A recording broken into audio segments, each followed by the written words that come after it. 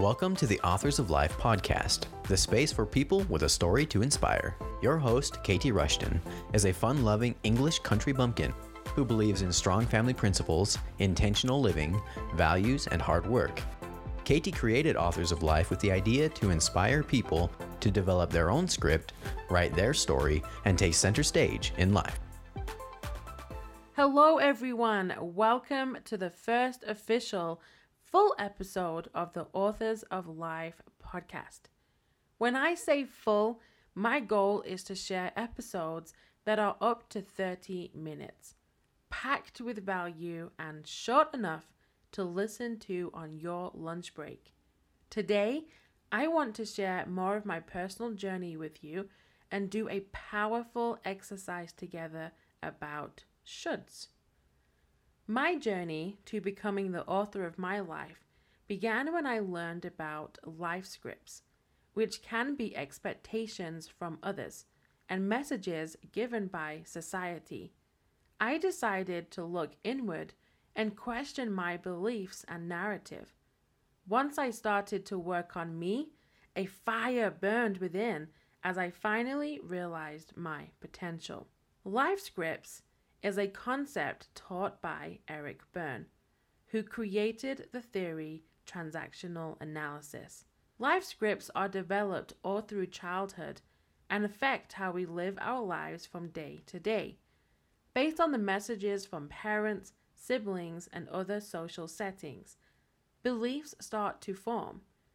It's our hope the messages are positive and healthy, yet it's easy to see how unhealthy beliefs are created from potential negative scripts and messages.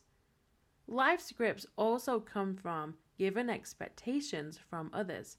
For example, mum and dad are farmers or doctors, etc., and plan the same path for their children, or unfulfilled dreams of the parents become the role of the child to now make a reality. This idea then shapes a person's narrative. When someone decides, I'm going to be the author of my own life, something powerful happens. Let me give you an example to show how easy it is for messages and other people's expectations to become your narrative. And this will explain the change people can experience. Feel free to grab a pen and follow along. I first heard of this simple activity from Louise Hay. So together, we are going to write down our individual top 5 shoulds. Here are mine. Number 1, I should have my life in order by now. I recently read an article called What Every Woman Should Know and Have When Turning 30. I was surprisingly pleased when the author flipped the narrative and said, you know what? Why society places such a big deal on turning 30 is a mystery. So enjoy this list of things you might know or might have, closing with how turning 30 might just be the age you start to accept yourself and stop accepting shoulds that society dictates. My second one is, I should meet the world's expectations of beauty. Under the world's expectation of beauty should umbrella, there are many others. I should be 20 pounds lighter, tanned, wear makeup every day, buy the latest on-trend products. It doesn't seem to matter if you are a young teen girl or woman in your 50s. There is often some level of perceived expectation of who someone should or should not be. I would say this one is my most personal should, and that is I should be able to get pregnant. Fred and I have been married for almost 5 years, and as you can imagine, I have had many people inquire about having children and when we are going to have children. And I know it comes from a good place and from loving hearts, yet it's an example of the life script: get married and have children. And in all honesty, I don't know if I can have children. That is something that Fred and I are working through right now. Okay, next one. I should give my time away for free. This one is interesting. There are potentially several different beliefs that feed into this idea. It is also about boundaries and the ability to say no and thank you for the opportunity. This time I'm going to decline, or words to that effect. And the last one, the last should, one you might relate to on a deep level. Are you ready? I should be the one who cooks because I work from home. Okay, we will go into that one, I promise. Next, I want you to ask yourself, whose should are they? Whose should are they? The purpose of identifying the source is to determine credibility. Whose voice is impacting who you are today? How long did it take for someone else's voice to become your own voice and then a belief? The ones I shared are a combination of gender roles, society expectations and messages, religion, and family. Now, the next step is to change the word should with could. So let's go through mine again. I could have my life in order by now. I absolutely could. But please, someone, define what it means to have my life in order. I used to watch a TV show called 2.4 Children. Well, my parents watched it really, and I was just in the same room. The title of the show represented the average size of a family in the UK at the time. I would often think, oh, I'll finish school, get a job, wear a fancy suit, carry a briefcase, get married, and have 5 children. Why a briefcase, you ask? Because I wanted to be an accountant and gain the respect of my peers. Now, hand on heart, I still to this day want the white picket fence and 5 children. I do. But you know, I fully believe I am exactly where I am and where I need to be for a reason. Life is happening for me, not to me. I could meet the world's expectation of beauty. So many of us fall into the trap of, I'll be ... when. I'll be happy or fulfilled or successful. And it seems that happiness and fulfillment and success are often on the other side of the journey. Well, one day I decided to give myself permission to be both beautiful and a work in progress. Everything about who I am is a gift in my life, and it is up to me to treasure my physical, emotional, and spiritual self. There is a quote by Carl Rogers that reads, "The curious paradox is that when I accept myself just as I am, then I can change." Rogers was an American psychologist known as the founder of person-centered therapy.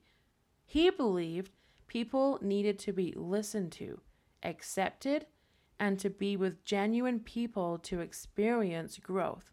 So I say, find the right environment where you can be yourself. As you do, you are on the journey to becoming the author of your life. I could be able to get pregnant. When I hear myself say I should be able to, I start to feel shame and guilt and sadness. And I start to think, what is wrong with me? Yet, when I say could, it's almost as if there's this instant pressure that lifts from my shoulders, and I have hope. Self-disclosure from day one. After trying for over 4 years, it hasn't happened for me yet. I know I'm not alone, and honestly, I've made peace with God and my situation. This is part of my story. It doesn't define me. It's part of my story, my journey, and I'm willing to grow through this with Fred. And that to me is really important and a good place for me to be in. I could give my time away for free. One of the core values we have in our business is to be servant leaders. I am a Christian woman, and I honor service as one of the highest attributes I have. Many of the women I work with and teach also value serving others. Yet sometimes there is a cost involved when a person doesn't have key guardrails in place. I've been that person. I used to give my time away because I wanted to be accepted, which created a people-pleasing attitude. Now, my narrative is different. I serve because I have resources to be able to do so. And it comes from a place of strength, choice, and love. And the last one, my favorite, I could be the one who cooks because I work from home. Last one, best one, and I really do think this one's funny. I wonder if I can say I am a modern day traditionalist. Because it's true, I'm all about wearing the hat with wifey on it. I'm all for Fred being the provider and the hunter-gatherer. When we were engaged, we sat down and discussed what we'd like to see in the home in terms of finances, cooking, and house chores. And at first, we settled on me being the chef. And then I had an intense semester while at university, and Fred was off track, so he took over. We did switch back and forth over the years, but now Fred is the main chef in our home, and he loves it. He loves to cook. He also loves it when he comes home and I've made a lovely meal. Yet if I'm cooking while he is home, guess what happens? He takes over. So, who am I to argue, right? And I fully believe in times and seasons, and I know there will come a time where I do start cooking more. And what is key for us in our relationship, which we refer to as being co-authors of life, is that we are open with each other about what is going on and what we need. So, how many of you listening wrote down or thought the following?